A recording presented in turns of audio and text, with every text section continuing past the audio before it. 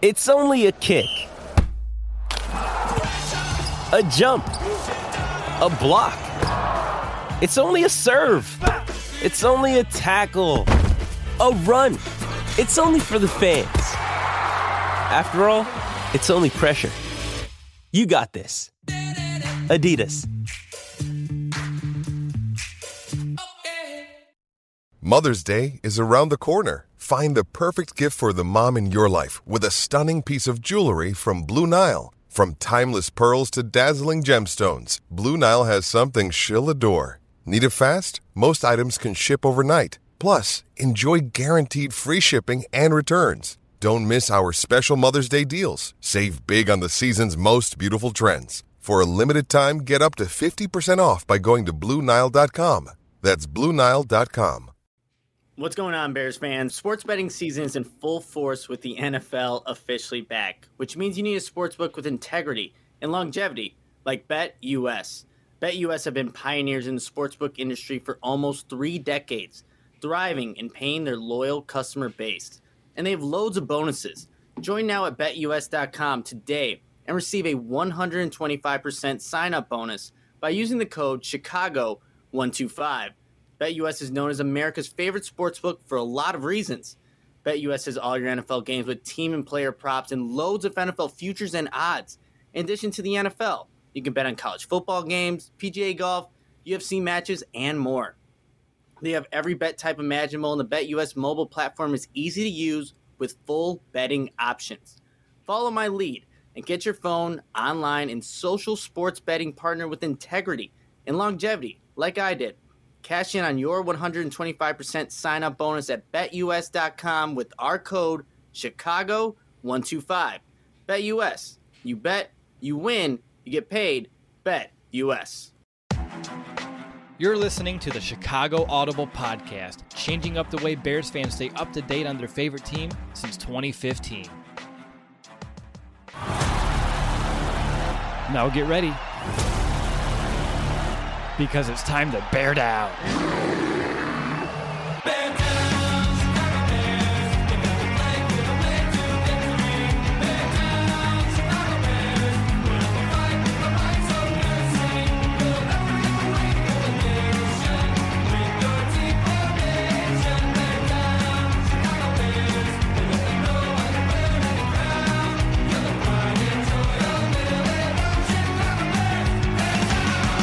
Welcome back, Bears fans, to another episode of the Chicago Audible, and welcome to Packers Week. This is our Week 6 preview show as we're all set to break down this pivotal matchup that our Bears have in store this weekend as Aaron Rodgers and that 4-1 Green Bay Packers team are headed to town for an NFC North clash, and the winner will be atop of the division. I'm Russell DeWitt. I'm super excited that you're joining us for this week's preview. I'm sitting alongside my co-hosts Nicholas Moriano and Mason West. Guys, by the way, great job meeting the opponent with yesterday's interview. Really well done. But since it's now is Packers Week, I just wanted to know, what does Packers Week mean to you? And Mason, I want to hand it over to you because in my notes, and I'm the only one that knew this question was coming up, I just had pain. It's been a lot of pain over the past decade or so. But what does it mean to you, man? I mean, that's really what it is. You know, when you look at what LaFleur's record is in the division at 12-1, I believe Nagy is 1-5 against the Packers with this, with him at the helm, and it hasn't been good. And the thing that's really interesting, though, is besides a couple of games, they have actually been relatively close, or closer than you'd expect, considering how lopsided the overall record is. But when you're sitting at that 1-5 record, it is hard to get super excited and hard to say, well, for a fact, we're going to win this game or at least make it competitive. So it's a roller coaster of emotions, because you're like, this is exciting. We have a chance to do something in the division. And then usually the game happens and you say, well, that sucks. Yeah, it's been tough sledding for as long as I can remember. I think a lot of Bears fans as well. But Nick, I know you and I, we've been on the show now. This is our 7th season covering the team. I think people know how we feel about Packers Week and the Packers in general in this rivalry. But as it stands 2021, Justin Fields taking over, does it have any different sense right now? It could. It very well could. I think this rivalry could actually become a rivalry. That's what I said yesterday in Meet the Opponent episode, like this Bears Packers, matchup every, twice every year really hasn't felt like a rivalry in terms of the win and loss record, because it's Packers favored in a very heavy way. So maybe if Justin Fields is the quarterback that we think he can be, then maybe that can change, especially if Aaron Rodgers is no longer a part of this rivalry moving forward. But I think the one word I always think of when it is Bears Packers, it's like reality. Here's a reality check of where the Packers are usually at, what they're usually going to do in a season, and where the Bears ultimately end up. So that's what I think of it. I think in past years I was always really excited because Bears Packers, like this is still, even today, it is exciting, but we all know to temper expectations a little bit because, again, it is pretty one-sided at this point. At this point, and I'm hopeful things can and will change sooner rather than later. I saw the Shadow Bear here in the chat said, Packers week, it's hell, which I think is another very fitting description of what this usually means to us. But hopefully that does change. Anything else that either of you wanted to preface the show with before we kind of get into the nitty-gritty and break down both sides of the ball and get into our game preview? Nope. I have a bet going with my student at my PT clinic riding on this since he's a Packers fan, so hopefully it turns out well. That's about it. All right. Well, hey, let's go ahead and jump right on in, and let's take a look at this Bears offense. And I know we all came away very impressed with what this unit was able to accomplish last week in Las Vegas, led by the rushing game from both backs, Damien Williams and Khalil Herbert. The offense was able to kind of will its way down the field. We'll need to talk about Herbert going on the COVID list and what that means for this Bears offense as well. That's a late addition to my notes. So we need. I did say Herbert. I meant Williams. Thank you for doing the little flip flop with your fingers, guys. When I'm looking at one name, thinking of another, you never know what's going to come out of my mouth. But it is Damien Williams who is on the COVID list, and so Khalil Herbert, Mason's guy, is the one leading the charge. So actually, since I totally botched it, let's just stop there and talk about it because that's going to make me feel a little bit better. Nick, when this news broke, where's your mind at? Do you think Herbert can carry the load? I know you responded to me with a Ryan Nall gif, which really, I don't know, upset me a little bit because we all know he's not the answer at the position as well, but I know you're just kind of poking. But what's your thoughts about this loss? Because after such a big week by both backs, losing yet another running back for 2 straight weeks, that has to hurt. It's just another adjustment that, Bill Lazor has to put into this offensive game plan now, thinking that Damien Williams isn't going to be a part of the game. Brad Biggs tweeted one player was placed on reserve COVID list. Obviously, that's Damien Williams. He was a result of a positive test. So I don't know if that necessarily means he has COVID or like how that even works. Could it be a false positive? I have nothing has been set up to this point, but it's just another thing that they have to think about offensively. Like you had something really good going against the Raiders with, 34 rushing attempts between Williams and Herbert, and they complemented each other. But now you're putting a lot on a rookie, and he showed what he was capable of against the Raiders, but he's still a rookie. Maybe expect mistakes in terms of blitz pickups and things like that you see, occasionally from rookie running backs and even veteran ones as well. So it's just another thing to think about. And when you're going up against the Packers, of course you'd rather have all the weapons that you can utilize in your arsenal, but now they're down another running back. So it just makes things a little bit more difficult. It does, and this offense has a fair share of challenges. I know losing Germain Ifedi is another one over at right tackle, although jeez, guys, I'm just going to throw out all the wrong names right now. Elijah Wilkinson stepping in, played very well last week when he did insert the game. But Mason, over to you for Khalil Herbert. Can you just make us feel all okay? Like this kid can carry the load. He can put the weight on his shoulders. I mean, we saw last week, he only needs one leg, and he can get those additional yards. I feel confident, and I don't want you to make sure you can kind of solidify that confidence in me. Well, first of all, I really need to get like a train conductor hat when I talk about Herbert because I am the conductor of the Herbert hype train. We all know this. And I think we did see that last week. They weaned him in. He didn't get a lot of carries right away, but when he did come in, they were pretty explosive. And I said that in the post game. I said that leading up to it. I think if he had a couple of those carries that Damien Williams had, that they would have gone longer if not for touchdowns. He just has that extra burst. He is fast, right? And the way I'm looking at it, it's kind of the Herbert Sherbert. Now, you don't really think about Sherbert as something you really want, but when you have it, you're like, oh, that's better than I thought it was going to be. And I think that's what this game is going to ultimately be. I think we're worried about it, but I think right at the end of the game, we're going to end up saying, you know what, this was overall pretty good. And the other thing to consider, not just with Herbert, but what is that combination going to be, right? You have Artavius Pierce on the practice squad. Will he get potentially elevated? Brian Null, is he going to challenge his inner coon as we're in Packers week and maybe surprise people with what he can do? And is there some creativity? Will you have Null now be more of a lead blocker to open up space for a Herbert? So will you have more two-back sets in that perspective? So I think that creativity from Bill Lazor is going to be really important here. And at the end of the day, we haven't seen anything from Herbert to make it seem like this. He can't do this, So it's going to be an interesting week for sure. It sure is, and hopefully, I know there's still a little bit of time. Maybe he gets some of those negative tests back. He's able to come and actually play this game. Williams is, and we're kind of just talking about this for no reason at all. So we'll keep this in our back pocket, and maybe we can utilize it throughout this show. But going back to the main talking point that I wanted us to kind of start this offensive discussion with, we talked about the Bears were able to establish a run last week with those two backs. Justin Fields displayed growth yet again, showing up in big moments, making the throws when we needed him to the most. So let's talk about some of the positives that we want to see this offense build on from last week over to this week. Whether it's Fields becoming more comfortable, getting that ground game going again.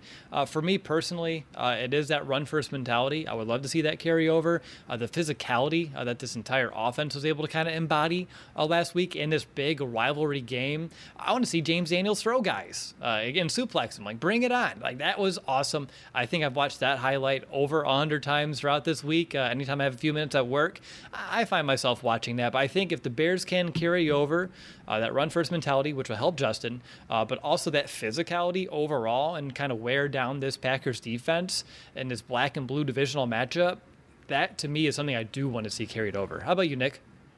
I think it is that physicality because it wasn't just James Daniels. And I actually ran into Mark Wiseman, old Iowa running back, and he talked to James Daniels earlier that day. He's like, why did that linebacker try to jump at you like that? And he told him that earlier in the game, James Daniels cut the linebacker. So he was expecting the same thing to happen. So he jumped, and James Daniels just slammed him onto the ground. So that was kind of the little backstory behind why that happened. But you also saw Jason Peters throw some big blocks in there. You saw Elijah Wilkinson, just throwing some big blocks later in the game when he took over for Jermaine Ifedi. So it was a physical presence that this entire unit kind of carried with them. And that's what you want to see against the Packers, because I feel like in those kind of games recently, that's usually not the case. Yes, there's been some good rushing days. Like even David Montgomery at Lambeau Field last year, had a good game, had a really big long run. But throughout the course of a game, I feel like the physicality wears off because, one, the Bears are usually down. They abandon the run game.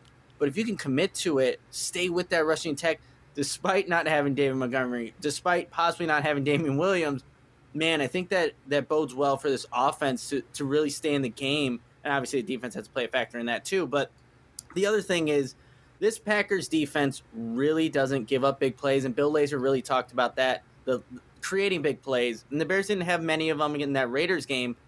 Can we get that carryover from the Detroit Lions game where we were saying, like, hey, that's a really bad defense. It didn't carry over to the Raiders.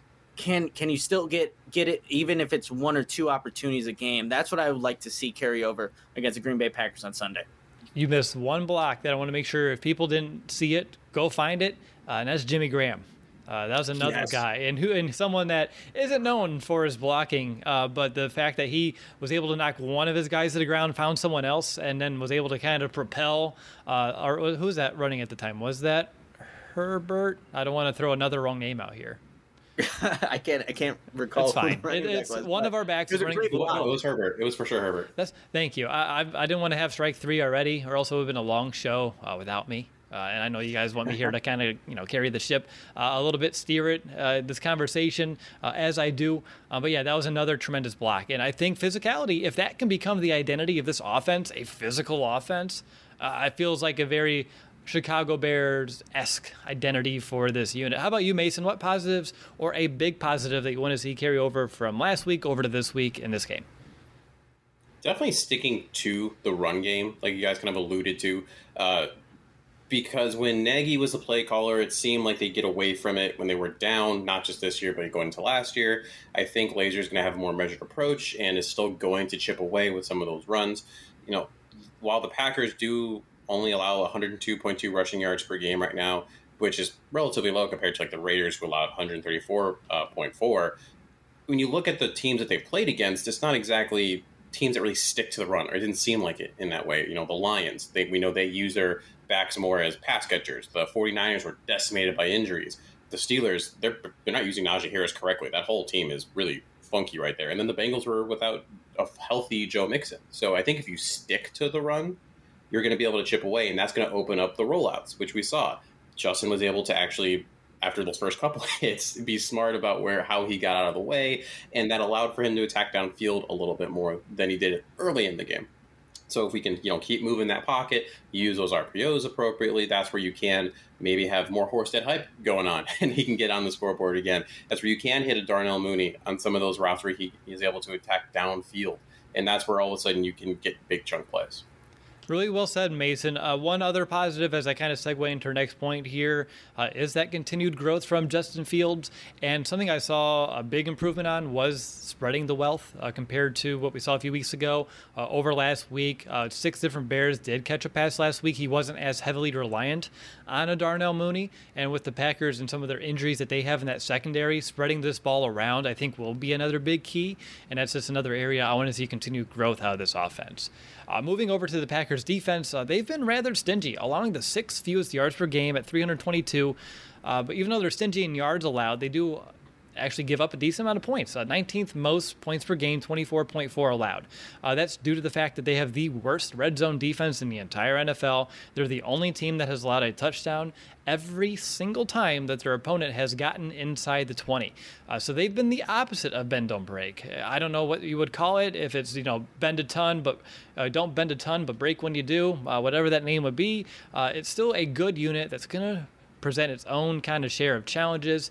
But Nick, if you had to determine what would you say is an element of this Packers defense that gives you the most concern heading into this week?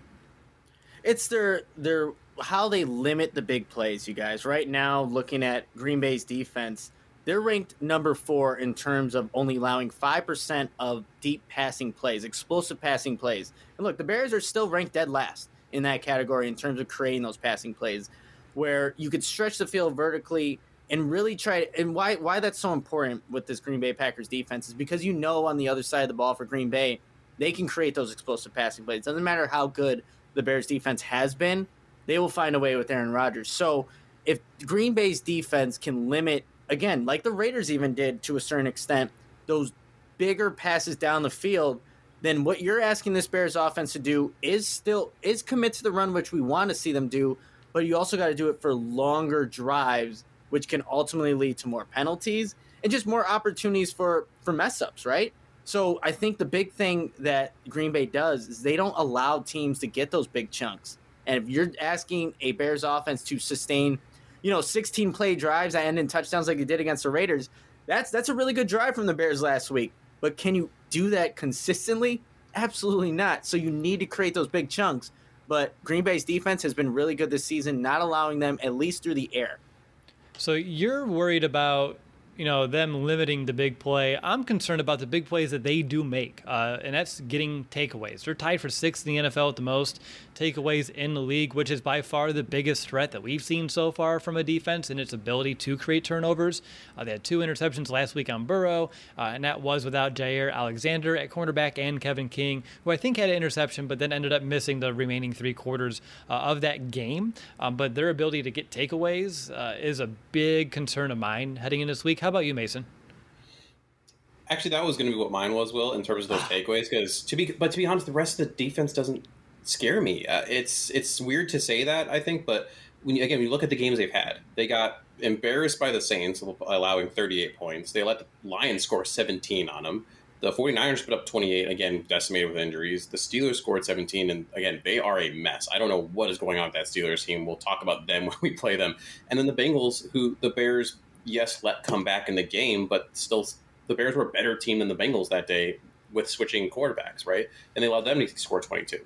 So the defense, it's really how long can the offense control the ball and put those explosive plays up for the Packers, and then defense just don't give up a ton of points is what it seems like they got going on right now. But they do have Jair Alexander out, right? Smith is gonna not play because of his back surgery. Besides maybe the other Smith coming off the edge, there isn't a player, and Eric Stokes is playing well, but there isn't a player that I'm terrified of. But they do take those takeaways. So if you can limit that, and Justin's been pretty good about that so far, I think you have a real shot to make some noise here. I think their pass rush, it was on like my list of maybe something I would bring up, because you're right, it's not as formidable as it would be if Zadarius Smith was out here to be able to play right now. Preston's been playing well. Rashawn Gary off the other edge, I think, is filled in admirably. They do combine for 34 total pressures and 10 quarterback hits on the year. As a team, they had 8 QB hits last week against Burrow, but I think we know, even going back from our matchup, it's easy to start racking up some of those quarterback hits on Burrow. He's not as mobile as a Justin Fields, and with his knee, he's still not that comfortable moving and evading inside of the pocket. So take that number for what it's worth. And even though the Bears will be challenged, I'm hopeful that there are ways that the Bears do still match up favorably this week. We kind of hit on some of the ways this Packers defense, I wouldn't say struggled, but besides the red zone, they struggle in the red zone. But other than that, they're fine. They're there, and they're a formidable foe. But what ways do you believe this Bears offense can take advantage and exploit this Packers defense? So, Nick, where do you see that going? So I was really curious to see how Eric Stokes was playing just in that Cincinnati game. And there were a couple of plays where Ja'Marr Chase, who's had a pretty darn good start to the season, right? So a lot of the times when the Bears love to run those hitch routes, and they still do it, today more than they should.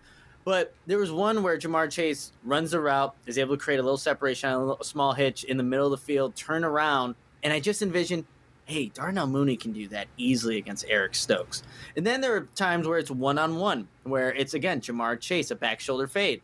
Hey, Allen Robinson, when he makes play, I know he can make that play. He hasn't done it really consistently up to this point, but I'm looking at Eric Stokes and seeing how the Bears can challenge him on one-on-one opportunities with those two receivers I just mentioned in Darnell Mooney and Allen Robinson. I think that can be an opportunity for this Bears offense. And obviously, you guys, we need to see what this Bears rushing attack going to look like. Just with Khalil Herbert, we saw a good glimpse of what it could be, but now as a featured back, most likely going into this game, you want to see if they can take advantage of a Packers defense that I think has, like you said, Will, they've been there, right? It's nothing too stellar. I think Devondre Campbell's been having a pretty good season for them, the linebacker.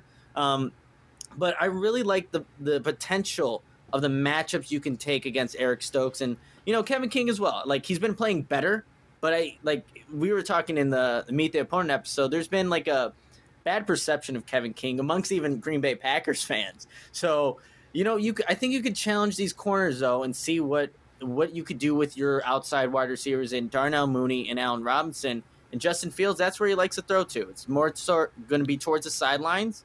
And if that's going to be what Bill Lazor wants to exploit in this matchup, I think that's a good opportunity to get some yards and potentially those explosive plays. Yeah, I think running the ball is an easy one, even if it's solely the Khalil Herbert train, whatever we're going to dub it as here this week. I know the Packers, they allow the 11th fewest yards per game on the ground. It's just over 100, but they do rank 18th in terms of yards per carry allowed at 4.3. And last week when I was watching that Cincinnati game, I know Mixon was hurt, so he wasn't 100%, so they were able to kind of contain him well. But Perine from the Bengals was able to kind of pop a little bit. He averaged 5.4 yards per carry on 11 touches. Very similar style of back to a Khalil Herbert. Big, physical runner. They had a hard time bringing him down. So if the Bears lean on Herbert a bit and we can get the same kind of production at push, I think the keys here, as you mentioned, Campbell has been playing very well, linebacker for the Packers, and we always know Kenny Clark. If you don't block him, there's nothing you can really do on offense. He's a good two-way defender up front here for the Packers. So those two guys, if we can block them and get away from them, I expect Herbert to be able to have a decent amount of production. And the Packers have allowed a touchdown to a running back in 3 straight games, which, again, probably a bigger issue with their red zone defense when you kind of look at that one. How about you, Mason? Is there a way that you can envision this Bears offense taking advantage of this Packers defense come Sunday? if there's going to be, I guess you could say, get right game for Allen Robinson in terms of being a true wide receiver one, I think it has to be here against a division rival, against a team whose secondary is banged up. Right, Eric Stokes has been playing pretty well for a rookie, but he can only cover one person at a time unless you're scheming routes or overlapping each other, which the Bears sometimes do, which is odd. But he just has to be better because currently, in the last game, he was ranked fifth in terms of least wide receiver separation at 1.5 yards. Now, if you look at it, the one who's right below him, ranked fourth, was actually Jamar Chase at 1.3. Yet he still produced. So it doesn't matter who's covering you. You still have to get open. You still have to make those plays because you need to make life easier for Justin, because I do think Justin's going to be much more involved in this passing game. Gage, right, from our Meet the Opponent episode, talked about how it seems like the Packers defense kind of opens up like the Red Sea a little bit with a mobile quarterback. So can you take advantage of that if you're Justin Fields? And then we also have seen that currently Justin's ranked the highest with the deep ball percentage at 15.3%, ahead of Aaron Rodgers. Now he's throwing at most only 20 balls per game, so it's not exactly like that's a high percentage of throws, but he's putting them on the money when he can. So I really am going to put on Bill Lazor and Allen Robinson to get on the same page here, scheme him open so that you can get those deep shots. Because if you can get those deep shots, like I said earlier, this offense is going to open up significantly better. Because now you can get in the red zone quicker, and for whatever reason, the Packers just falter in the red zone like you talked about, Will. Yeah, and on top of that, too, I mentioned the injuries in a secondary that you can take advantage of. And, Nick, I know you mentioned Kevin King. He hasn't been practicing this week with the shoulder, so there's a chance he's not out there, which would lead us to, I think, Isaac Edom, which, Nick, do you remember the saying? Get him, yet him? Is that what it is, or something like that? That's it, yeah. It's been a long time, but I'm glad. I put that in my notes. It's like, I know Nick will remember. It's been a couple of seasons, I believe. But, yeah, get him. Where did and he hopefully play that is the strategy. That? Where did he play before that where we even made that up? That's a great question. I'll look it up while we're Jacksonville or something. I don't know why that's. I don't know. I'll look it up too. You look it up for me. I'll entrust you with that duty here. And as you do that, it's time to kind of put it all together and make a game plan here for this Bears offense. I think we're all on board with establishing the run. I think we've said that all now a couple of times.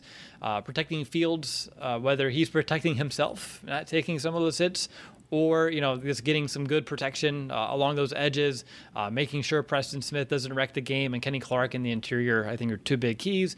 And then another one for me is just play keep away if you are up, those long, sustaining drives. Nick, I'm with you. We need those explosive plays, but if we do get an early lead like we did against the Raiders, I would love to see some of those longer scoring drives, keep Aaron Rodgers on the sideline as much as we can. And then on top of running the football, I want to see them do it well once they get in the red zone. That opens up the playbook. That keeps things easy on Justin in that condensed area of the field, and Green Bay has really struggled in that regard. So that's real simple for me right now. And one other thing I had in my notes, doesn't even matter, but I had in short yardage, please give it to Khalil Herbert this week. Well, now they don't have any other options unless they give it to Ryan Nall, and then I'm still going to be upset because I don't know what Khalil Herbert needs to do to prove that he can give you a couple yards, because the Bears currently ranked 29th in the NFL with 2 or less yards to go to convert on third or fourth down. And I think we feel that, and that needs to change as well. But Nick, I'll go over to you. What's your game plan look like? First, to clarify, Yidam played on the Giants last season, 2020, Denver. So I don't know why I said Jacksonville. But game plan also, just to maybe add on, I'll just add on to yours, Will. What I also saw from Joe Burrow, and like one of the plays where he was actually able to show that mobility and extend the pocket a little bit and kind of maneuver when there was traffic, he scored a touchdown right before half where Joe Burrow kind of moved left, moved right, and waited for Jamar Chase to run across the field, and Darnell Savage goes for the interception but misses. It's like those big play opportunities, and we know Justin Fields is capable of extending plays. We haven't seen it very often because it hasn't been schemed, but if that's on the design where it's a play action rollout and you're moving right or whatever it may be, that's where I think you can give your opportunity for your playmakers to make those explosive plays downfield. So obviously you're going to incorporate the run game. You're going to incorporate having those long drives to keep Aaron Rodgers off the field. Like I said, it's just probably not sustainable throughout an entire game, but of course you want to have some of those drives. But if you can extend the plays outside the pocket, get away from – I think right now, obviously Preston Smith is playing very well, but Kenny Clark is a guy that I'm worried about, especially just given Sam Mustipher, and it's been a little up and down, but Kenny Clark's a guy that has hurt the Bears in the past. So if we can extend the pocket, get away from him, and give those guys downfield an opportunity to make plays, even get Marquise Goodwin really involved in using that speed downfield, that's how you can make a game plan that can hurt this Packers defense. But I'm just adding on to yours there, Will. Nice. Way to piggyback. I love it. It makes me feel good. And I know you mentioned, hey, use some of that speed on offense. I don't know why it's so hard. We have so much of it. Where's Damiere Byrd? Where's Damiere Byrd? He's on the field. He's on, and that's what blows my mind. You look at the snap counts, you see Damiere Byrd, and you're like, wait, when and how did he sneak on the field for that many snaps? Because I did not notice you, bro. So that needs he was so productive last year for New England. It makes no sense that the Bears can't find a role for him on this offense yet, but it's a long season. Hopefully we can figure that one out here sooner rather than later. Mason, where did Nick and I go wrong, or is there anything else you want to add in addition? No, I think the only thing specifically to highlight, I know he didn't grade out super well if you go by PFF, and again, those scores are all up and down, but I like how Alex Bars was used as that extra lineman and trying to create more push. I liked how Jimmy Graham and Cole Kmet were used in terms of blockers, and then even sometimes leaking out. You talked about Jimmy Graham's block on that one Herbert run. That was great. And so to continue doing that, but at the same time, get those receivers on the field that have that speed. And now, since you're a little questionable potentially in terms of that run game, how can you extend the run game? Right? Can you use some wide receiver screens, some jet sweeps, things that really get the offense moving and the defense having to flow laterally? And I would like to see them use a little more eye candy. I don't think the Bears necessarily motion enough before the play. And I think that's tough because that's a great way to see, is it man, is it zone? That's a really good way to just have the defense have to move and shift because, right, you have to shift, reestablish yourself. Sometimes your reads change on defense, and that's a way to just create an extra second or two that now Justin can operate in terms of those RPOs and things like that. Number 64 has reported as an eligible receiver. I think we heard that a ton a couple weeks back. That carried over. And again, that goes back to one of the very first things we said that we want to see carry over is that physicality. When you have that extra guy on the field, heck, does it eliminate a potential receiver for field? Sure. But it gives him a fewer reads to process. And on top of that as well, extra blocking for when we do want to establish a run. And heck, I can see a trick play for Alex Bars waiting in the wings somewhere after they kind of lull some of these defenses to sleep. But guys, well done. I think we did a pretty decent job bringing down what this Bears offense is up against in some ways that they can succeed against the Packers. And even though we all said keep Aaron Rodgers on the sideline, I think we all know too well that he doesn't need a lot of time in order to make his damage. So we'll talk about this Bears defense in just a moment. But first, Nick, you have a message from one of our brand new partnerships that I'm very excited to share with our listeners. I know you've done it once, but this is the first time I'm on the show for it. So take it away, sir. Yes, I do. If you're like me, going to the gym is a crucial part of my schedule. It's a place to let loose and just decompress. And after a great workout, it's important to give your body the amino acids it needs to repair and rebuild proteins. And that's why I drink OWYN. That's right, OWYN, which stands for Only What You Need. OWYN is a 100% plant-based protein company, and all of their products are plant-based, free of artificial ingredients, and are allergen-friendly. Plus, OWYN uses high-quality and carefully selected ingredients to make all of its products easily digestible, like their dark chocolate protein shake that has 20 grams of protein, my personal favorite. And I first heard about OWYN from Chicago Bears quarterback Justin Fields, who follows a plant-based diet. Get 20% off your first purchase with code TCA20 at liveowyn.com. That's 20% off your first purchase at liveowyn.com. And remember to use the code TCA20. Join me and Justin Fields and try OWYN. Only what you need. All right. Good job there, Nick. You're listening to the Chicago Audible. I'm your host, Will DeWitt, joined by my co-hosts Nicholas Moriano and Mason West. We are previewing Packers Week, and it's time to talk about this Chicago Bears defense. And speaking of only what you need, I feel like Aaron Rodgers retiring would fall into that category of things that I definitely need in my life. But I am also looking forward to going to this game, watching him play, and knowing it's probably the last time, or hopefully the last time I get to see him play in person. You guys are looking at a trip to Lambeau. I'll be taking care of a newborn by then, so I'm probably going to have to opt out here this season. But regardless, let's take a look at this Packers offense. You'll see that they had a slow start of the season, but the offense has really started to heat up. They averaged the 10th most yards over the last 3 weeks, almost 400 yards a game, and the 10th most points scored in that same span, 27.3. Also, an overtime game helps those stats, by the way. Just wanted to say that. And they've also been able to beat defenses both on the ground and through the air. 9th best passing attack in the 3 weeks, and the 10th most productive rushing game as well.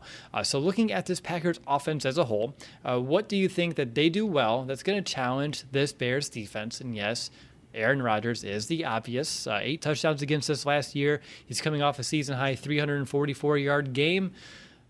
I'd said it. I don't know how much more I want to get into it, but Nick, what worries you the most about this Packers offense outside of Aaron Rodgers? It's Davante Adams. Like, that is the guy that when you even look at the targets on how this Packers offense is operating right now, you have Davante Adams with around 64 targets. And then the next closest guy, or 61 targets, my bad, 19 for Aaron Jones, their running back. So you see where this offense is going through. And Davante Adams has the most production on targets in the seams, though in the middle of the field, where this Bears defense has given up some plays consistently in each of their first 5 games. So we have one of the most prolific receivers in the NFL with one of the best quarterbacks in the NFL, and they like to exploit the one area of the Bears defense that has been the most inconsistent. That scares the heck out of me. And we saw even some plays that, against Detroit where people were like it was Alec Ogletree and Deion Bush letting whoever the slot receiver for the Detroit Lions is get him back of him for a touchdown. So it's like, if they're going to be able to do that, Aaron Rodgers and Davante Adams are going to exploit that. But it's wherever he goes. No one's been able to stop him. In our Meet the Opponent episode yesterday, Gage was saying, like, hey, they've double-teamed Davante Adams. They've isolated him in the slot. It doesn't matter where you put him. He finds ways to win his matchup. So it really doesn't matter. And we got to see what Sean Desai is planning on doing. And, I think maybe this is the game where we saw bits and pieces of Jalen Johnson shadowing Odell Beckham Jr. at times during that Browns game. Does that come out to full force in this game? Because if you want your best defender in terms of DBs on their best guy, I'm good with Jalen Johnson going head to head with him. Because if you're going to lose, you're going to lose with your best player. Like, that's the way to go. Because if he's going up against Kendall Vilder, that's a mismatch. If he's on Duke Shelley, good luck. I want Jalen Johnson to be that guy, but really, it's still a tough task, even if he is going to be shadowing him throughout a game. We don't know if that's actually going to play out on Sunday. Yeah, you mentioned all the targets that Adams has seen so far this year. He has 45 targets in his last 3 games. I think that's more than almost passing attempts that Justin Fields has had in that same span. It's close. I don't want to do the math, but it's pretty darn close at that too. And I think he's had three games in the last 4 that he's topped 100 yards or more. The good news is the Bears did do a decent job limiting him last year, but that was with Kyle Fuller, so it's a whole different defense. I know Jalen Johnson's playing at a real high level right now, and I'm looking forward to, as Nick, you phrased it earlier, it's kind of like a reality check or at least a benchmark test here for, in this case, Jalen Johnson, if they do shadow him, as you mentioned. Outside of Aaron Rodgers, outside of Davante Adams, which I think takes about 44% of this offense away, or at least the passing offense away, for Adams' sake at least. Mason, what else does this Packers offense do well that gives you some concern heading into the week? Well, like you said, right, Davante Adams accounts for, I think it's 45.2% of the team's air yards, right? So it's just like basically a percentage of how much the team's deep yards that player accounts for. So he's going to eat. He's going to get what he gets. I think the bigger thing you have to be concerned with is really what's going to happen in that run game. And, Gage talked about that even Aaron Jones in the passing game, technically it goes down as a pass, but it's more of a run with how short post passing is. Last week, Aaron Jones was the second most efficient runner, right? Very north and south at 2.72 efficiency on 183 yards. I mean, that's fantastic. When you want to spell Jones, or maybe if Jones isn't doing that great, you have A.J. Dillon, who steps in right away and can do pretty much the same thing. A little bit of a different runner, more of a bruiser, of course, but he can still get the yards he needs to get. So if you're going to let Davante do his thing, right, you cannot let Aaron Jones and A.J. Dillon do their thing, because you cannot stop both of phases of that game. So if that run game is going, if it's like how the Browns were, they had like 33 yards in the first quarter, 54 yards in the second, and went up to 101 yards in the fourth allowed in that Browns game, it's going to be a long day for the Bears. You need to have it be more like the Raiders game, right, where it was 31 yards, 5 yards, 23 in the fourth quarter. Otherwise, yeah, you're in trouble. Yeah, and it'll be up to Sean Desai to really kind of figure out, well, all of this. Let's be honest, everything that we've already discussed so far. But that 1-2 punch, like you, Mason, does worry me, can wear down a defense. You mentioned different style runners, but very similar results so far this season, at least in terms of yards per carry. They both average the same exact 4.4 yards per touch on the ground. So they're definitely a duo to pay attention to. And then mine that I wanted to add here is third downs. This Bears defense has struggled this season getting off the field on third down. Did better a week ago, but still in the season, they're ranked 23rd. Going back to last year, the Bears allowed Green Bay to convert on 50% or better in both of those matchups a year ago. Last game, the Packers only saw 7 third downs total to show how well they're able to avoid it altogether. But so far this season, this Packers offense has done everything you expect it to on third down. 7th best unit in the league over the last 3 weeks, averaging about 50% for a conversion percentage. And, whenever you can put it in number 12's hands, he has time, he's going to find a throw, he's going to make it. And that's the thing that we're going to have to find ways to avoid. And I have more ways that's going to worry me and bother me and concern me as we go throughout this conversation. The only other small thing I wanted to add, what they do well, which surprised me, is tight end screen. I've seen a few different games where they're able to use that as well and get decent chunks off of that. So that's just another wrinkle to their offense. I know we've seen it a little bit in Chicago and it doesn't really pan out, but they block it well and it usually leads to a big gain. So keep your eyes out for that too. Now, let's look at this Bears defense, who's coming off a hell of a week. They played with effort and, just like the offense, some physicality. Sean Desai seems to really be coming to his own as the defensive coordinator and play caller, really putting his guys in a position to succeed. Last week, the Bears gave up the third least amount of yards and the fewest points of the entire week, only 9 points allowed. So after such a strong performance, it's really hard to complain. But what are some positives that were on display that you kind of hope, just like with the offense, and we talk about what we want to see carry over, same thing here for the defense. What went well that you want to see transfer this week or must transfer this week for success? So let's go to Mason first. Two biggest things for me are, A, how well they were able to stop the run and force Derek Carr to throw, which, I don't know that you want Aaron Rodgers to have to throw, but you have to stop one phase of the game at least. You really do. So if you're going to stop something, stop that run game. The other thing they did was create pressure, right? Derek Carr was on his back heel a lot. A lot of the balls were errant. And yes, the Raiders did drop a lot of passes. That's 100% true. The timing, you could tell, was not necessarily there either. You have to give credit to the defense where it's due. The ball, there was that one to Darren Waller in the corner of the end zone against Kindle Vildor. Could he make that catch a lot of times? Sure. But when you looked at it, Vildor played good enough defense and the pass rush put enough pressure on where it was over Waller's head. That was fantastic. So can you continue that this week? Can you continue generating pressure so that Aaron Rodgers has to get the ball out fast so that it's, 3-4 yard pass games instead of the ones we tend to see from him, right, where he gets the big chunks? And that was something that Gage talked about. And I think a lot of the Packers beat writers talk about is Aaron Rodgers sometimes holds the ball a little too long looking for the next best throw. Right? He doesn't take the one that's obvious right there because it's Aaron Rodgers. He feels like, I'm going to do whatever the heck I want to do. So can you make him wait and go for that deep ball, that big attack downfield where he kind of gives that angry look to his receiver because it's like, why didn't you make this play for me? And it's like, well, why didn't you throw it into the flat where it was wide open, Aaron? Can you force that thought process? Very well said. Nick, how about you? What are some of those carryovers that you'd like to see? I think it's just everybody really stepping up. You guys talked about it a lot in the post-game show where guys that were not necessarily starters, but they played their role in that Raiders game. You look at DeAndre Houston-Carson and his interception, and you look at even like a Deion Bush filling in at times. You look at Trevis Gibson getting a sack. So guys coming in and out of the lineup, because it's really going to take everybody on that Bears defense to try and stop this Packers offense and ultimately number 12. So when whether it's a Robert Quinn or a Khalil Mack gets a breather, and Trevis Gibson's going to get a lot more opportunities, guys, because Jeremiah Tachu tore his pec. He's out for the season. We're going to be seeing number 99 out there. He talked in his press conference today about when he gets out there, he's energized because he knows he doesn't get all those opportunities, but now he's going to start seeing them. And I don't know if you saw the quote, Will, but I mean, I think Travis Gibson's just becoming a fan favorite because he talked about his explanation on his sack or celebration, and he said, I'm a big Marvel fan. I'm a fan of Thor, so I like to hold my hand up, get the hammer from the sky, hit it twice on the ground, and then get rid of it and go on to the next play. I'm like, Travis, you're like, I was eating lunch. And I'm like, amazing, love him. He's like one of my top favorites now. So guys like that need to step up in this game because, like I said, everybody needs to be a part of why this. If the Bears want to get a victory, it's going to take everybody on defense and filling in those roles when starters come out for breathers.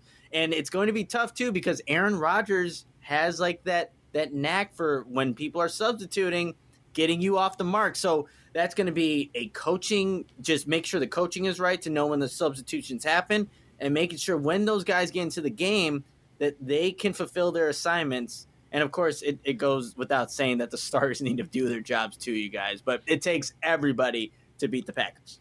It sure does. And I like everything you mentioned there. And I think if that is going to carry over, one of my keys here, or at least what I want to see transfer, would be Sean Desai's creativity. This is the week where if he has anything still up his sleeve that he has not shown the league yet, now's the time to show it. Even though Aaron Rodgers has seen pretty much anything you can throw at him, what can Sean Desai do to, break a tendency? Can we make Aaron Rodgers guess, overthink just for a millisecond? I know that's a tough task, but it's a task that Sean Desai has this week, and I'm hopeful that he can find a way to get that done. In addition to that, if the pass rush carries over, that's great, but you have to hit home. You can't just force him out of the pocket because if you force him out of the pocket, he's going to make those downfield throws, those dagger-type moments that we've seen all too well. And unfortunately, Mason, you hit it. We got real lucky with a few of those drops. I don't think we're going to see that, that lightning is not going to strike twice, 2 weeks in a row in that regard. So those were a couple. And then one that's more like a general carryover from the whole season. It's just that continued red zone prowess.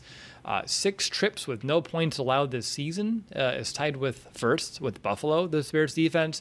And overall, in the last 3 weeks, the Bears have only allowed touchdowns on 27%, which is first. And they're the only defense allowing less than 33% in this same exact time span. So that needs to stay on its A game. The Packers have scored touchdowns on 88% of those red zone drives in the last 2 meetings a year ago. They only missed 1 touchdown on 9 red zone trips last year. So if the Bears want to win this game, they can't do that. They can't allow this Packers offense to score touchdowns every time they get inside the 20. The Bears defense this year has done a great job of, even though they bend a lot, they have not broke. This is not the week to break, although I know the challenge is there for us. So as we've already mentioned, this is a very dangerous offense. Aaron Rodgers always plays at his highest level when he's going up against the Bears. With an offense in the top 10 in most categories in the last month, you really can't say they have many weaknesses right now, but every team has them.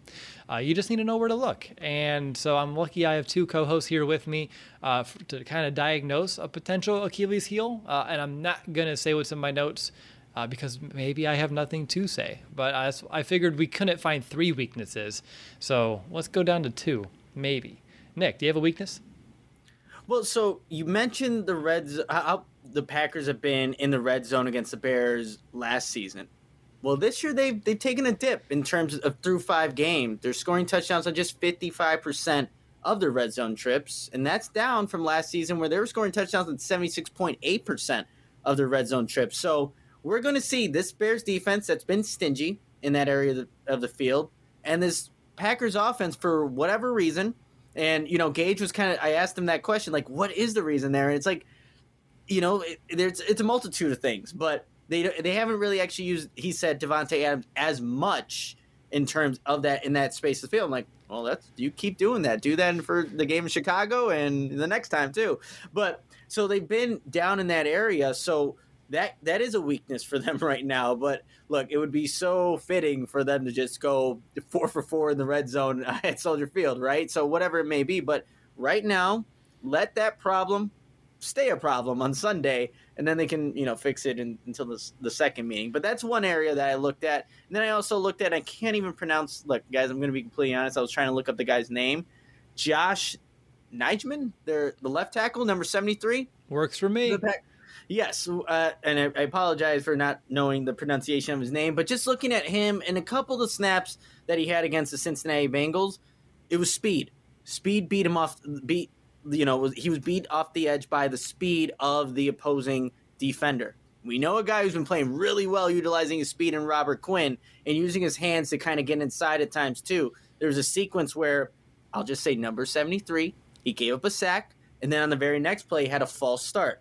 We saw a very similar sequence happen with Penei Sewell when he was going up against Robert Quinn in that Detroit Lions game. So you look at that, and I think the Packers are still, they still have some injuries along that offensive line, but we'll see who ends up playing on Sunday. But those are two, I guess, areas of this Packers offense that maybe the Bears can try to exploit.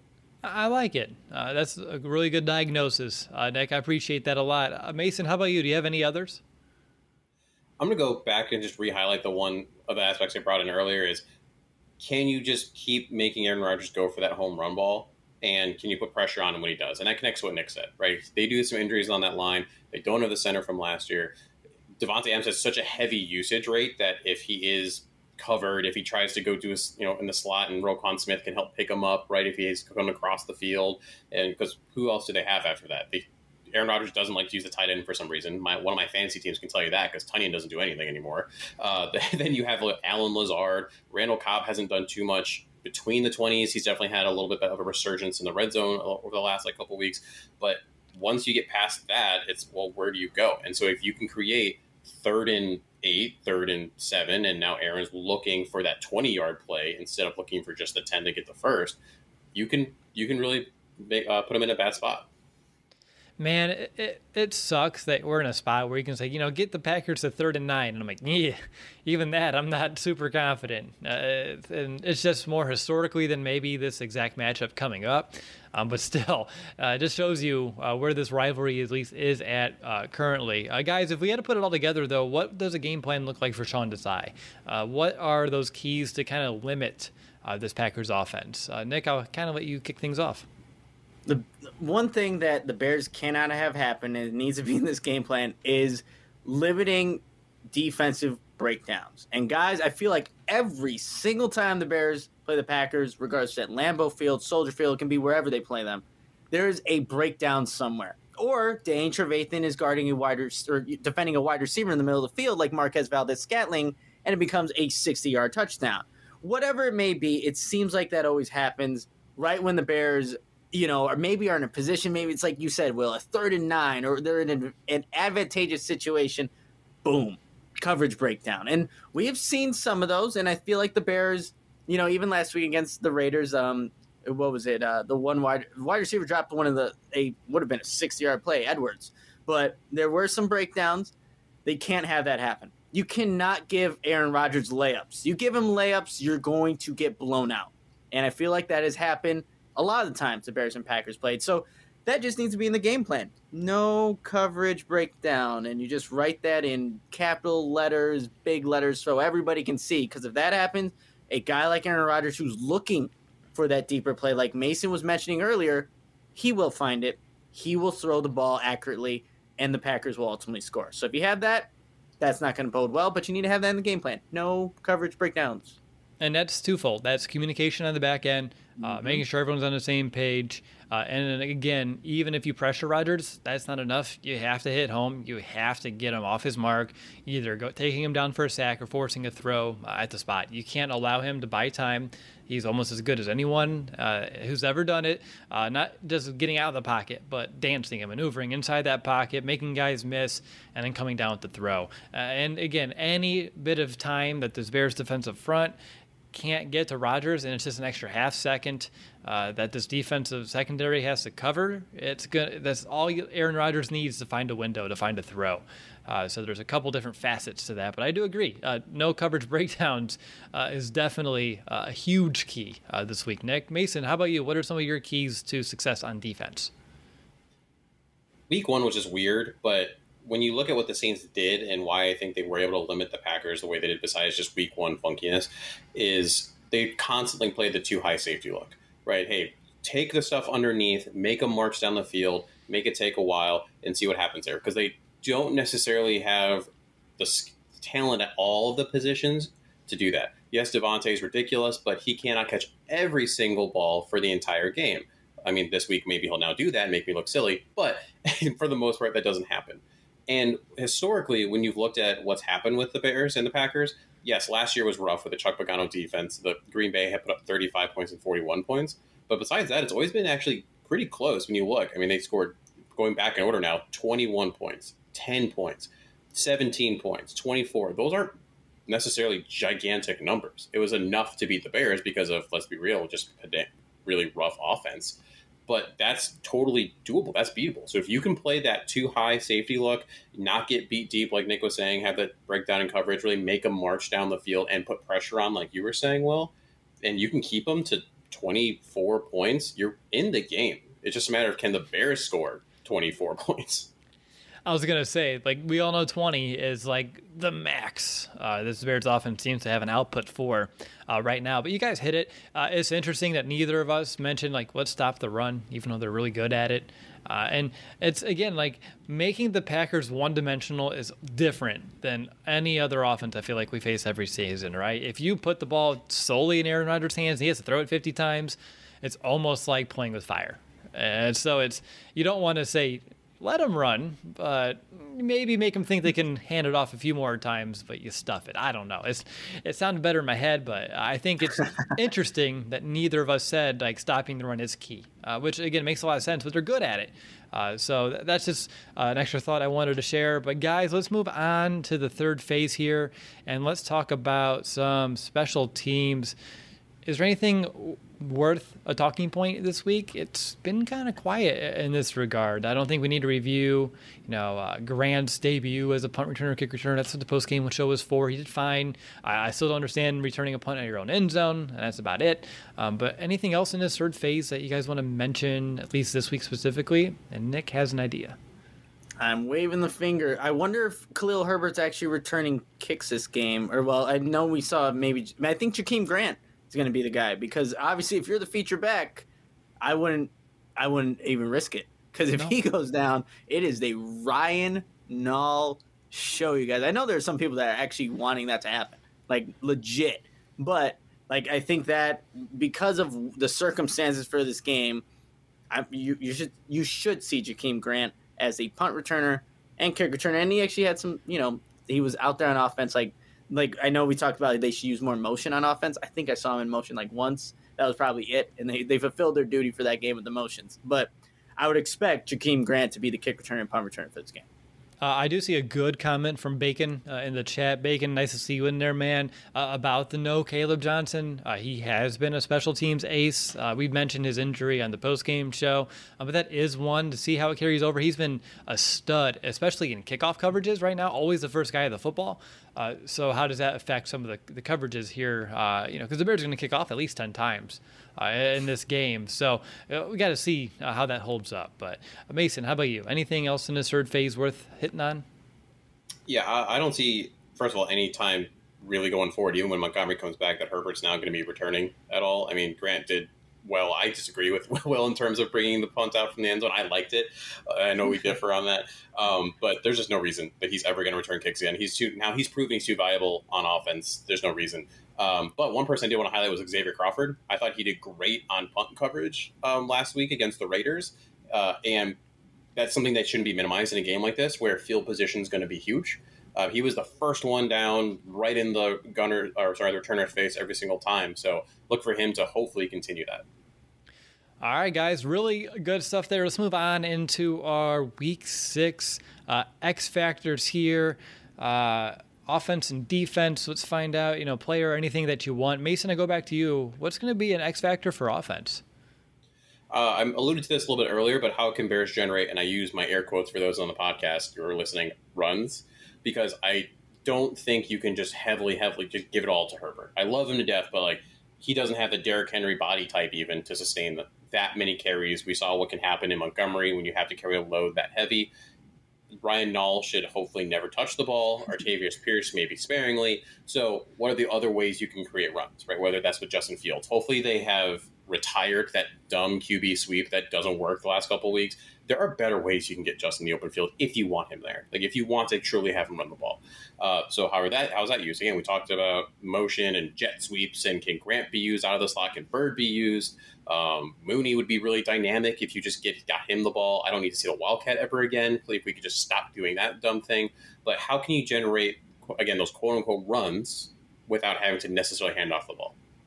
I like that a lot. It's a really good X factor. It's more specific than mine. Mine was just rushing the football. Just because if we can't, and it's all on Justin, to beat Aaron Rodgers and the Packers right now at this stage, that's not plan A. That is not what we need this offense to be like. We all said it. We want this offense to be a physical, tone-setting unit, and that starts with running the football. And again, if they can't do it here in this game, and it all falls on Justin's shoulders, and he has to throw more than we want. Not saying that he can't show out, but I just don't know if it's the recipe for success here this week. So that's why, in general, we need that extra phase of this offense, and there's a reason why. The Bears are leading the NFL in rush attempts over the last few weeks as well. So it's been a focal point. It needs to continue to be a focal point. If not, I think that could be a huge X factor against us. So that's why it's mine this week. Nick, how about you? So there's two of them that I'm thinking, but I think the X factor is when the Bears are on offense, they need to sustain drives. And doing that and scoring, they ultimately need to score, because I think this potentially could get nasty if the Packers are scoring, and we've seen some 3-and-outs even in that Raiders game from this Bears offense. So the Bears cannot have that. They have that consistently, or they have maybe 2 or 3 drives consistently where there's just no points being generated. You are just giving the ball back to Aaron Rodgers, and that can get you out of the rushing game, and even if they play with that physicality along the offensive line and you're not rushing the football, then you have to rely on Justin Fields. And like what you were just saying, Will, at this point in time, I don't know if that's the right move if you're trying to win this game. Yes, we have a lot of expectations for Fields, but you need to find a way to play complementary football on this offense, put up points, even if they're field goals. But you cannot go scoreless and go in droughts, because if that happens, especially against the Packers, and I know we mentioned like their red zone dips in production this season, still they're way too good of a team, even on the road, that they will put up points and put you in a drought and get you out of the game plan that you would ideally like to be in. So really, I guess it's just scoring points. Points, and that's the X factor. And then get in the red zone. We already said that, right? If you get in the red zone, you automatically have, I was going to say 6, but we have Santos kicking, so you automatically have 7 every time you reach inside the 20. Again, 13 trips the Packers have allowed into the red zone this season. Every single time the opponent has scored a touchdown, so I like our odds. So, Nick, I'm going to say your X factor is just get inside the 20, and then from there, magic will happen. Let's go back to you, though, Nick. What's your X factor on defense?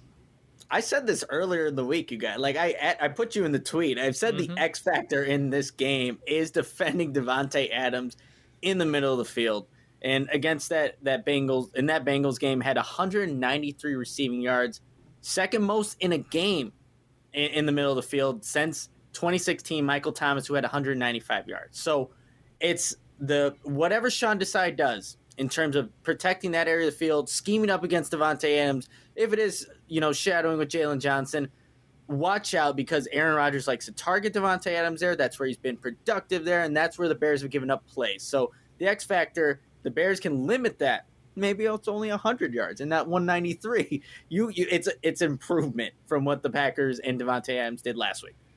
Okay, I would love if we can keep them down to the numbers we did a year ago. And Jalen Johnson's proven maybe that could be the case. And at least Sean Desai has seen, this unit a lot, this duo a decent amount. And so I'm hopeful there's a trick up his sleeve, which leads me to, my X factor real quick. And that's just generally Sean Desai's chess match versus Aaron Rodgers. I don't really need to get into many details on it, but just rather, and I already kind of hit on it, can you keep Rodgers guessing? Show him something he's never seen from this Bears defense, and just Desai's creativity to find creative ways to either get pressure or disguise some coverages. So that's my X factor on this side of the ball. Mason, how about yourself? I'm surprised you guys didn't mention this at all. Literally, there's someone that was hired this year, I think, for these 2 games in Mike Pettin. Like, he's on the defensive staff. True. I'm pretty sure a large chunk of this is literally be like, hey, we need someone to help us stop Aaron Rodgers finally. Like, can you help us? And in terms of disguising coverage, like you said, well, generating pressure.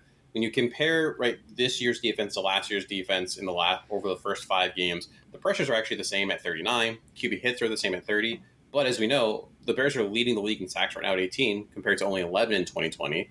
And when you look at that turnover differential, it's 3 this year compared to -1 last year. So the thought would be, hey, Mike, this is literally why we hired you. You should know Aaron at least relatively well. What can we do to, get pressure on him to potentially stop Devontae?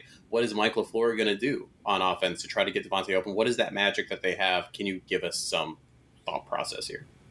Sneaky. I love that one, dude. Tremendous stuff there. So we game planned on both sides of the ball. We looked at some X factors. So now it's time to find out who has the edge. And Nick, you're up first. So you'll have this Bears rushing attack, which we don't know the status of Williams entering this week, but we know we have Herbert versus this Packers run defense. Who has the edge this week? It's a tough one. I liked what I saw from Khalil Herbert. I know if you gave us to Mason, it'd be the Bears rushing attack. But, again, we need to see how he can handle that role and see what the Bears ultimately, like I said, this game plan could be out of reach where maybe the score you abandon the run. So I'll give it to the Packers on this one. They will, I think, take away this. There's a good opportunity that they take away this rushing attack earlier than the Bears want to. And I know Bill Lazor is committed to the run, but if the score gets out of hand, there's just a time and place where you have to stop and kind of go to the passing game. So I'll give it to the Packers on this one. Sounds great. Packers, well, not great, but it sounds great that you answered the question. I caught myself. Mason, how about you? Who has the edge between the Bears passing attack and this Packers secondary pass rush, their whole pass defense? I mean, this is going to sound nuts and like a homer, but I'm going to give it to the Bears on this one just because I don't like how decimated that Packers secondary is. I don't like how injured the pass rush is. We saw Joe Burrow, who is not the most mobile, but being able to actually move the ball on this team as you have a Jamar Chase, which really helps you out there. But I have a lot of confidence in a Darnell Mooney. I have confidence in Jesper Horsted. He's going to play well. I want him in there.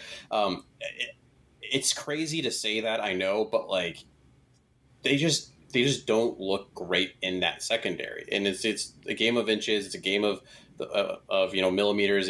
Even if that, I think that they're going to be able to take advantage with some deep shots and surprise people. Now, you mean you don't like the lack of pass rush and the injuries for the secondary as a perspective of like a Packers fan or the Packers in general, right? Correct. If I was putting myself in the Packers fan's shoes, I'd be standing there like, this is concerning. That again, I listed how many points they give up. I mean, to the Saints who are falling apart now. I mean, you let Jameis Winston throw all over you. You gave up 17 points to the Lions. You gave up 22 and almost lost to the Bengals, who the Bears, again, arguably were better than when they were here at Soldier Field. That would be concerning for me. I'm just making sure. I'm just making sure because I don't like it. I'm in favor of it this week. It's something that I'm happy about. So I just wanted to make sure we're on the same page. But right back to you. This Bears run defense versus that dual back threat that the Packers are bringing to town. Man, so the only comparison I really can do is that Browns game, and because it's similar, right? Two really talented backs who you can just hand the ball to, and not just that, but pass to. And we saw that by the third, fourth quarter, it really did start to break down. Yes, that was just because the offense couldn't do anything that day, and I expect it to be better here. But in this scenario, until it's proven differently, I do believe that the Packers are going to run the ball enough that it's going to be a problem for the Bears. Okay. And Nick, how about you to wrap things up here? This Bears pass defense versus Aaron Rodgers and the Packers passing attack. I don't even have to finish my sentence. Come on now. It's Aaron Rodgers. It's the Bears pass. You could put Kyle Fuller in there right now, and the Packers and Devontae Adams, they are really just playing some really good football. And I know the Bears have been better. And that if that pass rush comes to play, then this is a whole different story, you guys. But I have to give it to the Packers. I have not seen it consistently enough against Aaron Rodgers. And it doesn't matter if it's Allen Lazard or, now they got Randall Cobb back, you guys. So he's going to make a play at some point against the Bears. and just, bring back old memories. So I have to give it to the Packers and their passing attack, Will.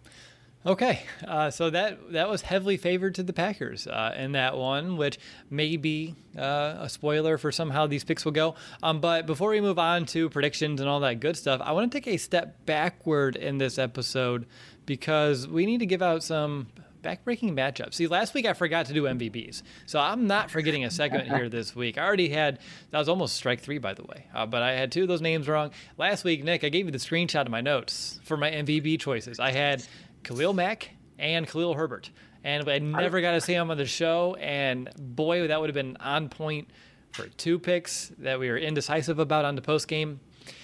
Couldn't have done any better, but no one ever know. I mean, but who's going to believe me? It's a week later. Yeah, well, I saw you typing something as you were sending that, you saw it typing, and I don't know, man. No, I did see the screenshot. It was there, and kudos to having it. It just, we just forgot. Yeah, it's just my luck to forget about it. But let's get into these backbreaker matchups. Mason, you have offense this week. What's a matchup that can break the offense's back? For me, it's going to be Eric Stokes versus specifically, I called out Darnell Mooney in this instance because so far Allen Robinson just hasn't been as much a factor as we want. So if Darnell Mooney is a problem, why are you giving me a look? Nothing, go. I was listening. I was surprised by it, man. I was very surprised by it. Okay, because Eric Stokes seems like he's the real deal right now. He's third in the NFL with 7 pass breakups and is only allowing 57.1 passer rating when being targeted. He's doing surprisingly well. So we know what the other matchups are. We know, what Smith can do, what Preston Smith can do off the edge. So if Eric Stokes steps up big and can guard a Darnell Mooney, that is a back-breaking matchup. Okay, it's fair. I swore you're going to go with Devondre Campbell. That dude's been playing out of his mind right now for this defense. Leads the team with 16 run stops, only allowing a pass rating of 50.8 when targeted. He's scary in the middle of that defense. But Justin Fields' best friend is Darnell Mooney, so whoever's covering him, if he's playing well, could be a backbreaking matchup. So I get it. I was just a little surprised because usually we're pretty in sync on some of these. So that was it. I wear my heart on my sleeve, Mason. As soon as you went the other way, hey, where were we going with this one? It was just funny because your eyes look like they're about to pop out of your head for a second. Totally taken back by that one. But Nick, I don't think you even need to probably say this one and get into too much detail. I think you already hit on it once. Do you want to make it official? Yeah, it's definitely going to be, who's a Packer that I can't really even think of? No, it's going to be Davante Adams versus Jalen Johnson. It really is. This is the backbreaking, because if they can consistently take advantage of that matchup, your best corner, you're done. There's no one else you can put on him to mitigate the damage. So, and look, I've talked enough about Davante Adams and, just what he can do and what the Bears can possibly do to mitigate what he can potentially produce on the field. So that's it. That's a backbreaking matchup. Adams versus Johnson. All right. And Cobb versus Shelley may be another scary one, just because it doesn't take anything. It takes one play, and that's all he'll have to make. But let's not even get into it. You already re-broke my heart by mentioning it once in this episode. We're not going to do it again. So let's get back to our predictions now. So let's go ahead and get into those. And let's play some over-under. And so for over-under this week, I want to begin with total points scored in the game. I think this is a really fun one that we've been doing every week. So these are set by our sportsbook sponsor, BetUS. Again, you can get a 125% sign-up bonus by using our code Chicago125 over on betus.com. But guys, the over-under this week is set at 44 total points scored. Are you going to take the over or under? Nick? I'm going under for this one. Mason was saying it's been close, and I'm going to go under the 44 points. Mason. Over, specifically because my score that I have picked right now dictates that I say over. I still think it will be close, and I don't think it's going to be the Packers running away with it by scoring 41 like they did last year. But it's going to be barely over. All right. I'm taking the under myself. Just historically, if this Bears team is going to have a chance to win, this game's going to be a low-scoring game. Historically, in terms of this matchup, and historically, just looking at this Bears offense, if it's a shootout, we're in trouble. So I'm going to take the under this week as well. The next over/under, 259.5 passing yards for Aaron Rodgers. Mason.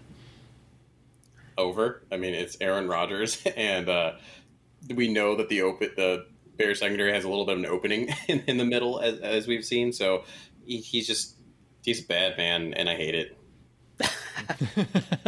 Nick, do you agree? Yeah, I'm going over as well. Aaron Rodgers, he plays well. He plays really well in these games. 21-5, including the NFC Championship against the Bears, and yeah, I think he'll have over that 250 mark. Okay. Next over under, I have to skip that one now. It was total yards for Damian Williams, but that was, prior to the news, so we'll skip it. The next one I'll have on this list is 1.5 passing touchdowns from Justin Fields. Again, only one career passing touchdown so far, but they do have the line at 1.5 in this game. Let's go to Nick first. Would you take the over under this week? Passing touchdowns, man. This might be an opportunity with no Damian Williams to utilize Justin Fields' legs. I know he took some shots in that Raiders game, but I can definitely see that being just utilizing his game plan. So I'll actually go under the 1.5 passing touchdowns. Mason? Over. I really do feel that Justin's built different. If you watched the press conference he had where some of the Bears beat reporters were joking about how this is, Michigan versus Ohio State, and how I believe it was Adam Hogue said, well, we're the Michigan. And he just death stared out there like, say that again. I dare you. And I just think he's going to elevate his game. That he's just going to be playing at a different level. And we saw that last week. I mean, how many players take the abuse he did last week, get out there and play the way he did right after that throw to Horsted on the ground, like, come on, give it to me, hand wiggle there. I just think he is built different. All right. And this last one's just for Nick. Over under 7.5 receptions allowed to Davante Adams. We're going over. Okay, simple enough. All right, gentlemen, let's get into our Week 6 bold predictions. Let's go to Mason first because I know he has two. Always have two, just because it's more fun. So you can probably guess where I'm going with this, but on offense, Khalil Herbert ends the day and the top 5 of rushing yards. Wow. For the week. Sure, we'll say week. I was going to give myself wiggle room just in case the Monday night game, one of those two running backs went over, but it's fine. No, that counts. That's still Week 6. Yeah, that's why I said at the end of the day, because that would have given me the Monday game wouldn't have counted, but we'll throw that in. Fine, end of the week. Okay. Defense, and this is just silly, but Green Bay does not score a rushing touchdown. All right. I like that one. That could even maybe fell under the not so bold prediction with how this Bears red zone defense is played. But I like that you're keeping it in the bold category. Makes me wonder what's next for the other prediction. But Nick, how about you? What's your bold prediction this week?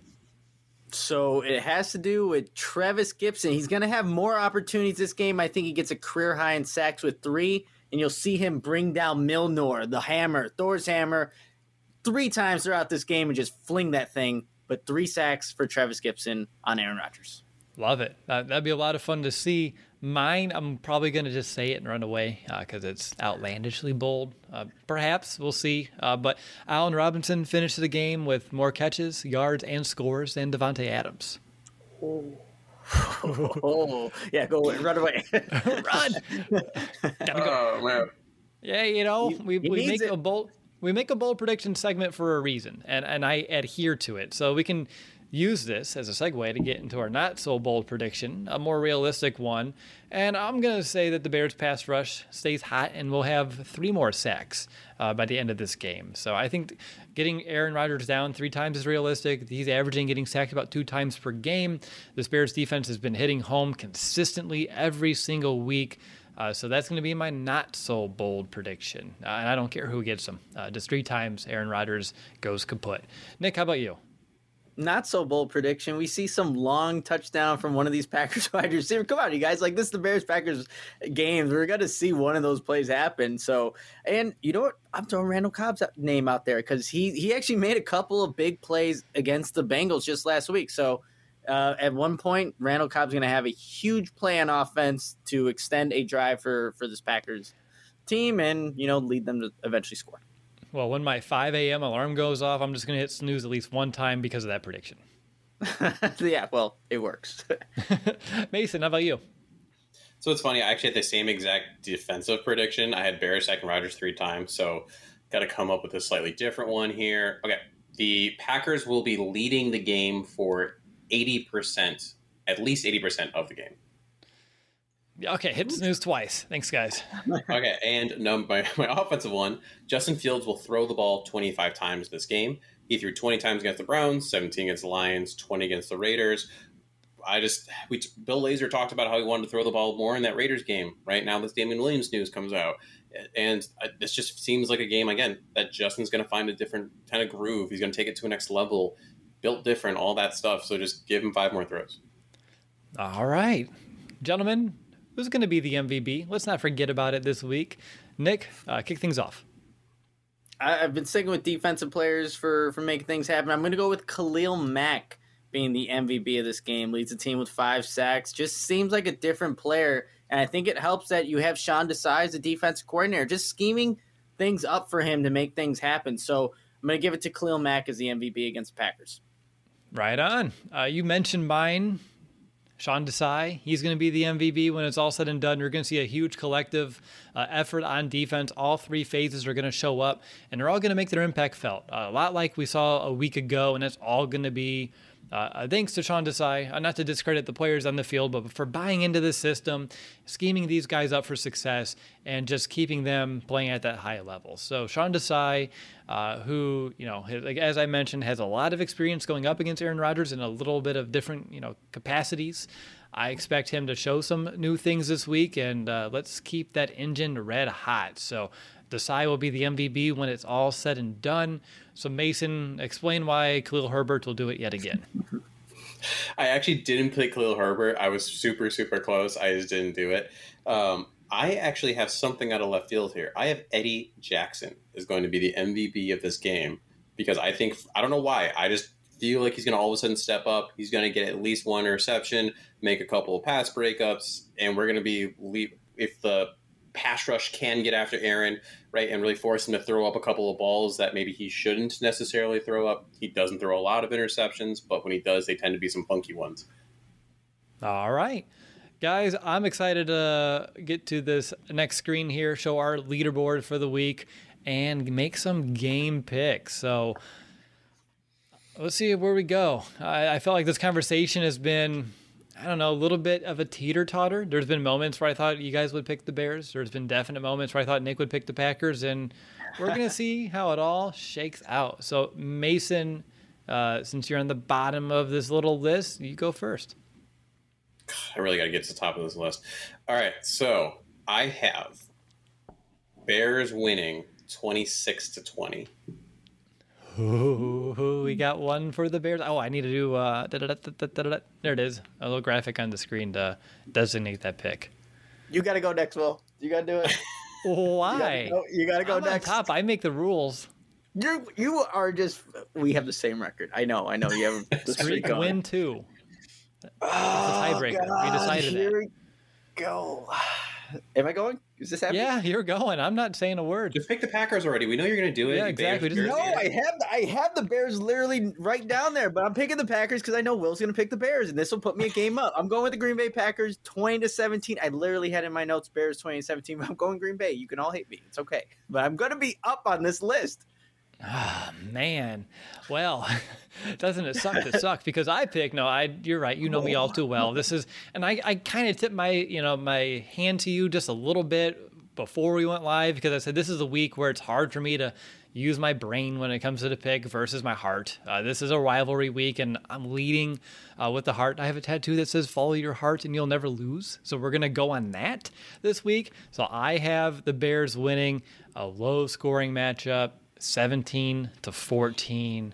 And I'm driving home happy, guys. My 6-hour drive home. I feel like if I drive home, the hours I say gets longer every time I say it. So that thing was like a 20-hour drive home, but no, like the 5-hour drive that it'll take. I'll be smiling all the way back. All right, guys. What's going to be our confidence meters? Two of us have the Bears winning. All 3 of us apparently were going to do it, but Nick's trying to play strategic here, which is, it's all fine and dandy, but where's that confidence meter at? And let's go to Nick first. So the confidence that the Packers will win, that's how I'm looking at this. I'm going with look, I'll put it at a 7, you guys. I mean, this is still as of today. It's been all Packers, and I know there's a new quarterback change. There's a new quarterback in town for the Bears, but this may not be the game yet where he's quite ready. And there's a lot that could be put on him if this game does get out of hand. Even though I predicted a low-scoring 20-17 game, it realistically can get out of hand. We've seen these games happen before, but I think, as of late, they've actually been closer than maybe one would anticipate. But I'm going with the Packers with that 7 just because it's just really who they are.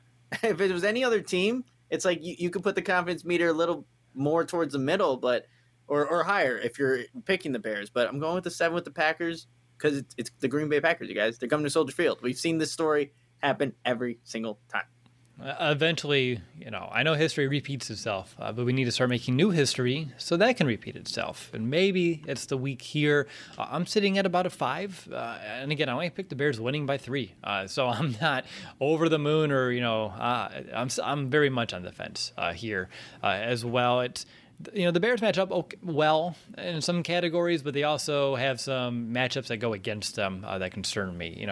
Aaron Rodgers, I know I only have to say the name, but Adams and Cobb, and we got so lucky with some of those drops last week, and I know it's easy to forget about those on a post-game show when you're like, hey, we just won, let's talk about it.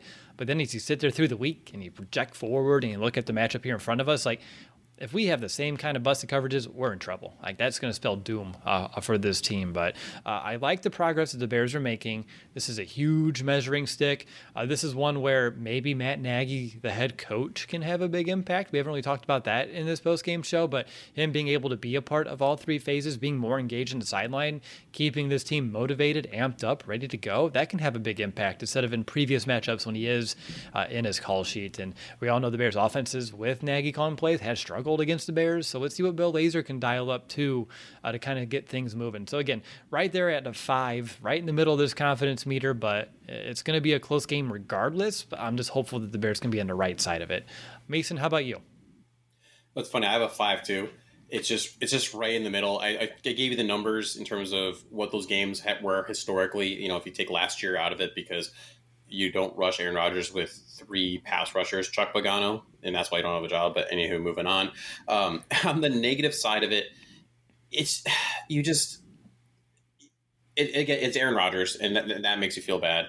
But then if you just look at also the Bears, and I'm going to go all the way back to 2018 because that's more the feel I have on this team. This isn't a 2019 team to me, at least. That 2018 team, when you play the Dolphins, it was close and you couldn't pull it out. You had the Giants, it was close, you couldn't pull it out, and that it just makes you wonder, like, do you know how to win as a coaching staff? Because a lot of the players are different, but as a coaching staff, do you know how to win?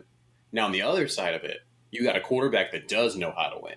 You got a quarterback that knows how to pull out those victories. You have a quarterback that can fight through adversity. Yes, he's a rookie, but there's just something when you have that air of confidence that I think can permeate the rest of the team. And then when you're going, they match up well, like you said. The secondary is beat up. Their pass rush is not phenomenal. Their linebacker core is okay. So if you're going to have your biggest question mark for the Bears is what's your offense going to do? Let's go against a team that is also questionable on defense. Like, how are you going to defend them? Right. And then if you're going to have a strength against strength, Bears defense versus Aaron Rodgers and Davante Adams, that's a better matchup that makes me feel slightly more confident. But it is really a coin flip right now for me. I could have easily said Packers just to try to kind of maybe move up the standings.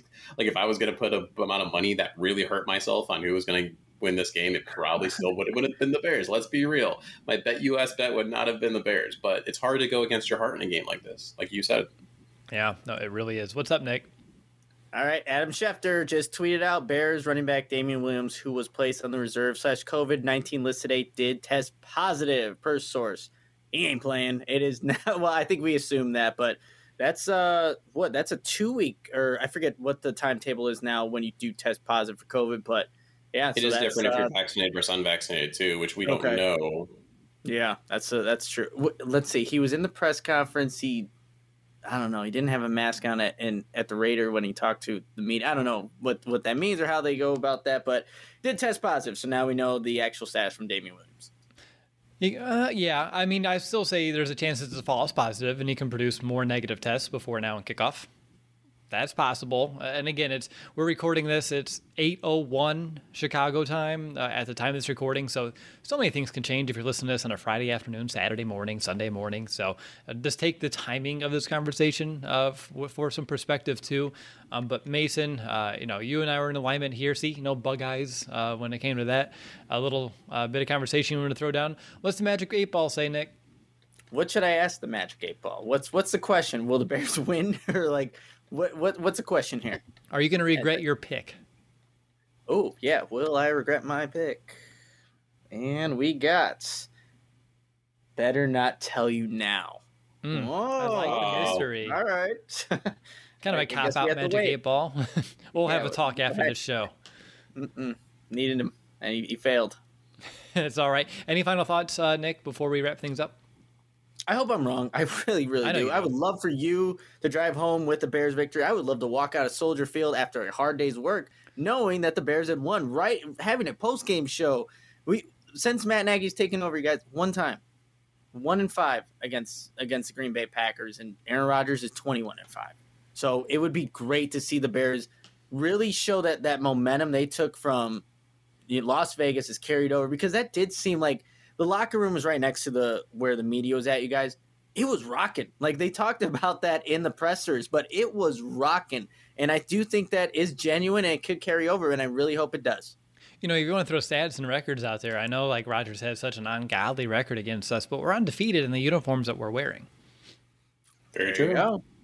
See, another reason to prove that you may have made a mistake, and I hope you did. I know you hope you did as well. Mason, any final thoughts before I wrap things up?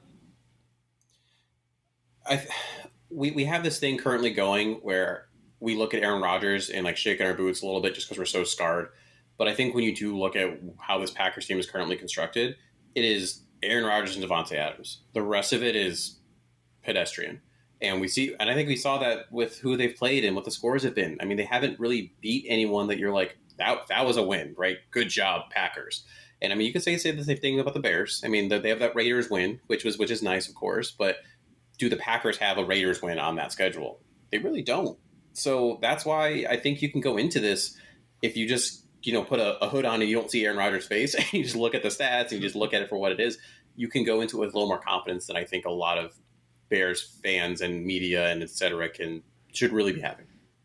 Yeah, no, that's really well said. I think it goes back to really some of the things we talked about on the top of the show for me to end this episode. It's physicality. Like, the Packers coming to town, the Bears playing the Packers, it always has like this sense of like, we're the little brother in this relationship right now. We just get picked on and bullied consistently. But if the Bears play like they did last week, which they weren't taking anybody's crap, and they're going to smash you, they're going to put you into the turf. If we play that way, that's their best bet to turn this game into the outcome that we're all hoping for come Sunday afternoon, with the Bears victory, the Bears atop of the NFC North, and us showing that we can hang around, and Justin Fields, Sean Desai, this new defensive identity, this new offense identity with Bill Lazor too. It's all for the better. It's for the better good, and we're going to be a good team for it this season. That's what a win this week can do for the Bears. But that's going to do it for this episode, Bears fans. I want to thank everyone who tuned into the show, whether it's here on the live stream, watching a replay, or if you're one of the thousands of listeners of the podcast around the globe. Just know we really do appreciate each and every one of you. The next time you'll hear from us will be after the game for our post-game show from Soldier Field. Fingers crossed security doesn't come after us this time, guys. I'm real hopeful that we can squeeze in a post-game show somewhere at the stadium. But regardless, we'll get you our insight as soon as we possibly can after the game. Enjoy your weekend. Enjoy the rest of Packers week. And I'm hopeful that the next time you hear from all three of us, it'll be a joyous occasion with the Bears moving into 4-2 and moving into first place of the NFC North. But until next time, bear down, Chicago. Bear down.